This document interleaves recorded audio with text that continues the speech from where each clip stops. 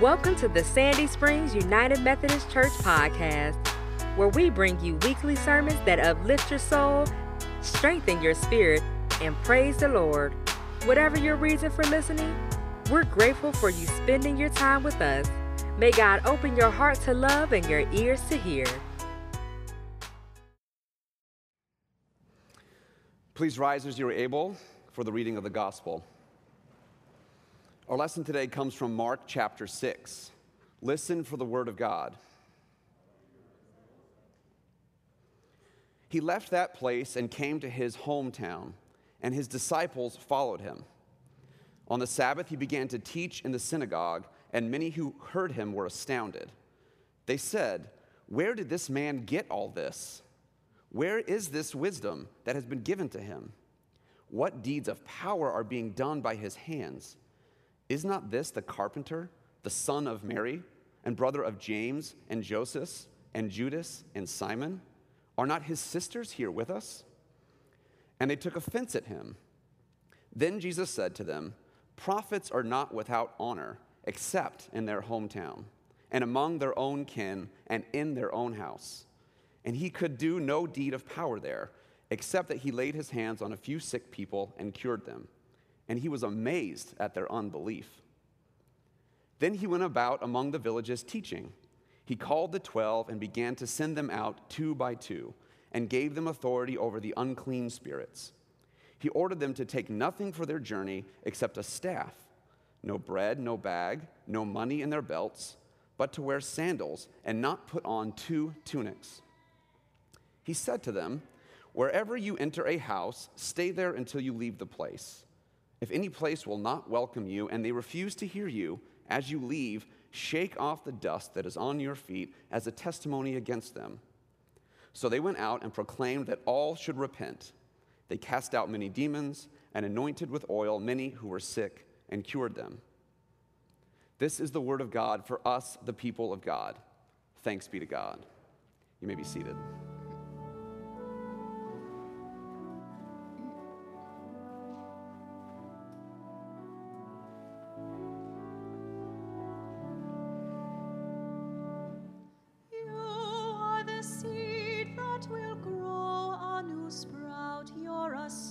That will shine in the night. You are the yeast and a small grain of salt, a beacon to glow in the dark. Go, my friends, go to the world, proclaiming love to all. Messengers of my forgiving peace, eternal love, eternal love. Let us pray. May the words of my mouth and the meditation of all of our hearts be acceptable in your sight, O God, for you are our rock and our Redeemer. Amen. What would you think if I said to you at the very close of this service, I want you to find a partner in here, somebody in the sanctuary, and then go out 2 by 2. Take very little with you, not even anything to eat. Knock on people's doors, go to their homes, and tell them about the love of Jesus Christ. If they reject you, just knock the dust off your feet and keep on going. How does that make you feel inside when you hear that?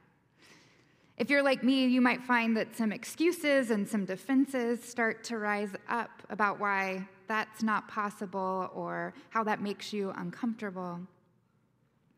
Well, this is what Jesus is saying to his disciples today in the Gospel of Mark. He called the 12 and began to send them out 2 by 2. He gave them authority over the unclean spirits. He ordered them to take nothing for their journey except a staff. No bread, no bag, no money in their belts, but to wear sandals and not to put on 2 tunics. He said to them, "Wherever you enter a house, stay there until you leave the place. If any place will not welcome you and they refuse to hear you, as you leave, shake the dust that is on your feet as a testimony against them." So they went out. They proclaimed that all should repent.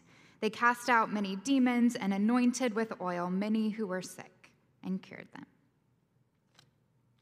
These disciples whom Jesus called earlier in the book of Mark, ordinary people with an extraordinary call, have already left everything they knew, everybody they knew, to follow him.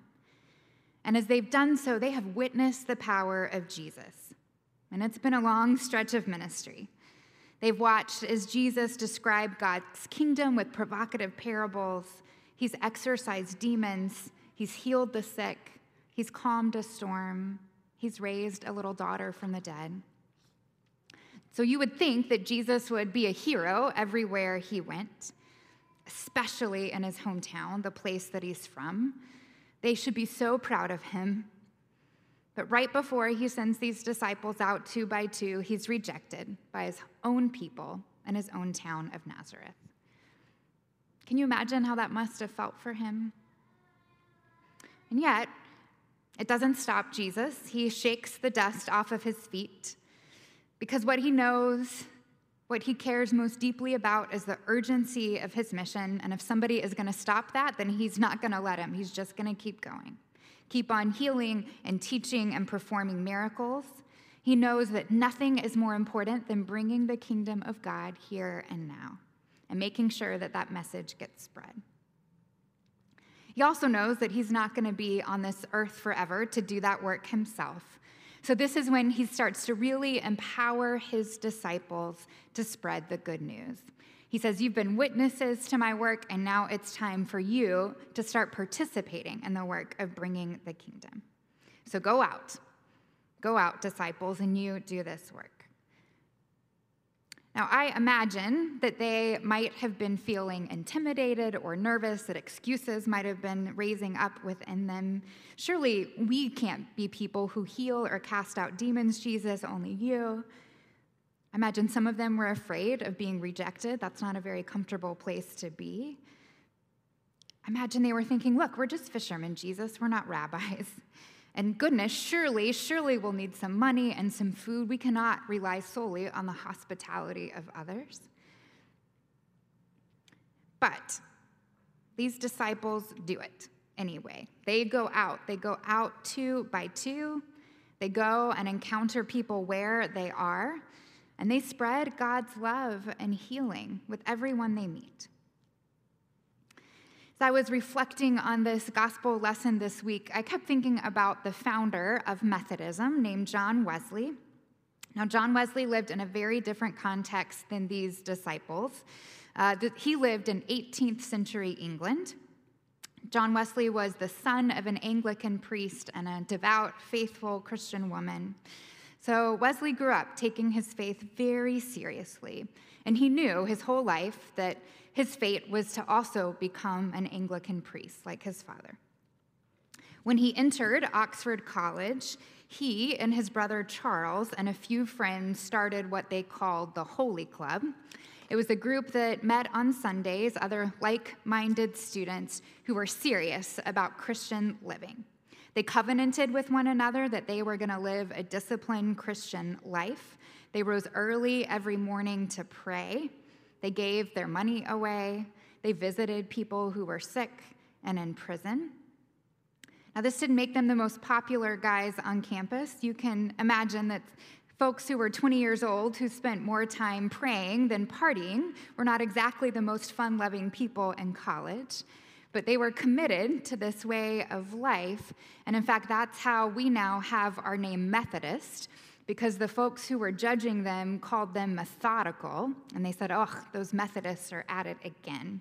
And so we actually get our name from a derogatory term for this holy club for being so methodical in who they are and what they did. And that's why we're Methodists, because we're methodical in our Christian living and faithfulness. And yet, as faithful as John Wesley was, he started to become dissatisfied with the church, with how faith was living out, even with his priesthood. He did become an Anglican priest, And he started getting frustrated that not that many people were coming to church, and the ones there were not really listening to his sermons. The churches weren't filling up with people.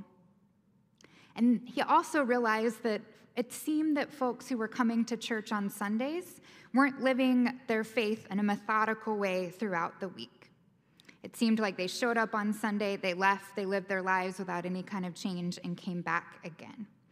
He felt like church became more of a fashion show, a place for the wealthy and the elite to see and be seen.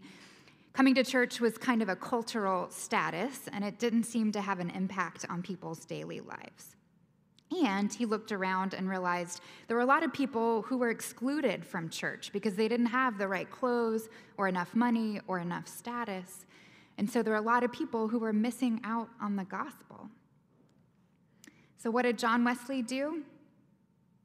He went out. He went out and found where the people were. He left the confines of the church, the gilded sanctuaries, and decided, I'm going to go preach where people are. He went out to fields where laborers were working and started to preach on their lunch breaks. He went to cemeteries because they were large gathering spaces. He started preaching, and before too long, hundreds of people were flocking to hear him in cemeteries and fields. And suddenly, faith seemed to come alive in people's lives. There was an urgency to his message. There was a passion to what he was doing and what he was about that he wasn't finding in the churches of his day. He famously said, "The world is my parish."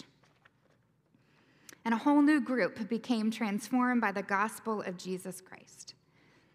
But it was still important to Wesley that he was inspiring people to live their faith day in and day out. So he didn't just preach in fields and moved on.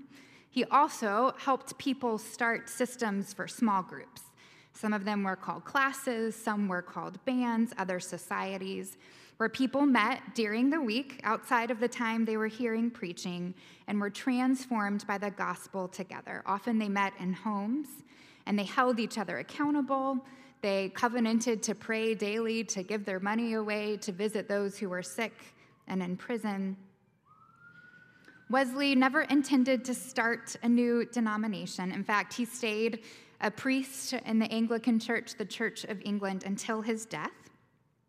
But this movement of taking the gospel out to where people were and to people who might otherwise be excluded from church, and then helping them form small groups and homes so that this message wasn't just something you heard once a week, but something you were empowered to live with other people day to day, started to spread like wildfire. And as we sit here, friends, in a United Methodist Church on July 4th, I'm also acutely aware of how the story of Methodism closely resembles the story and the history of the United States, because while this Methodist movement started in England, it took off here in the States. Methodists, as they were called, this reform movement out of the Church of England, many of them came to the United States in the 18th century, still as this reform movement. But as the Revolutionary War happened and the United States got its freedom from England, the Methodists decided we are also going to declare our freedom from the Church of England. And that's how our denomination was started, right at the same time as the Declaration of Independence. And they kept that fervor in the Methodist Church of going to where people were. Methodism spread here because itinerant lay preachers rode around on horseback. They decided they were going to take the gospel out to people and to places that didn't have church buildings, that might not have had priests that they could listen to. So the denomination that we are founded on today here, we are here because John Wesley and those earliest Methodists took seriously the gospel of going out, of going to where people are. So here we find ourselves in a wholly different context. We're not in first century Galilee. We're not in 18th century England. But we find ourselves in 2021 in Sandy Springs. And our methods of sharing the gospel, they're no doubt going to be different because we've got to do it in the context that we're in for it to be effective. And I'm not going to stand here and encourage you to go around and to knock on everybody's door. or to go stand in a cemetery and start preaching, although if you do, I would love to hear how that goes for you. But this text and our Methodism, it's inspiring, and it does lead us to ask similar questions for our day. And so I invite you to join me in asking yourselves, asking one another these questions as we move throughout our week. What might it mean for us to go outside the walls of the church, to take the message of love and hope and healing and justice and mercy, new and saving life, to where people are? What are those places? To ask ourselves who's not in our church buildings and why, and what might we be called to do about that? To ask, how is God calling me with my own gifts and situation and context and relationships to share the good news with others? To reflect on what we might be afraid of, what excuses might rise up when we think about sharing God's love. The good news is we don't do any of this work alone. And what we think may seem like a small step or that we're not qualified to share, that's in fact the way that the gospel spreads. It spreads 2 by 2, healing by healing, meeting by meeting, small group by small group, ordinary person by ordinary person. We are here today as Christians and Methodists because folks were willing to show up one at a time, 2 by 2, and offer some love in probably what felt like small and ordinary ways, but look at us now. And we get to come to this table, the place where Jesus invites us to meet him, so that we can be nourished and feast on that love and mercy and justice and peace, forgiveness, new and abundant and saving life. But then he says, that's not all. This isn't just for you to nourish yourself and come home and then come back next week and do it again. He says, take what you know and feel here and go out. Go out living your faith, not just on Sundays, but every day, and share that with others. For each of you are my children, Jesus says, and each of you are called and empowered to proclaim the kingdom of God in your own way with words and actions and relationship and witness. And it will spread by the power of God. May it be so. Thanks be to God. Amen.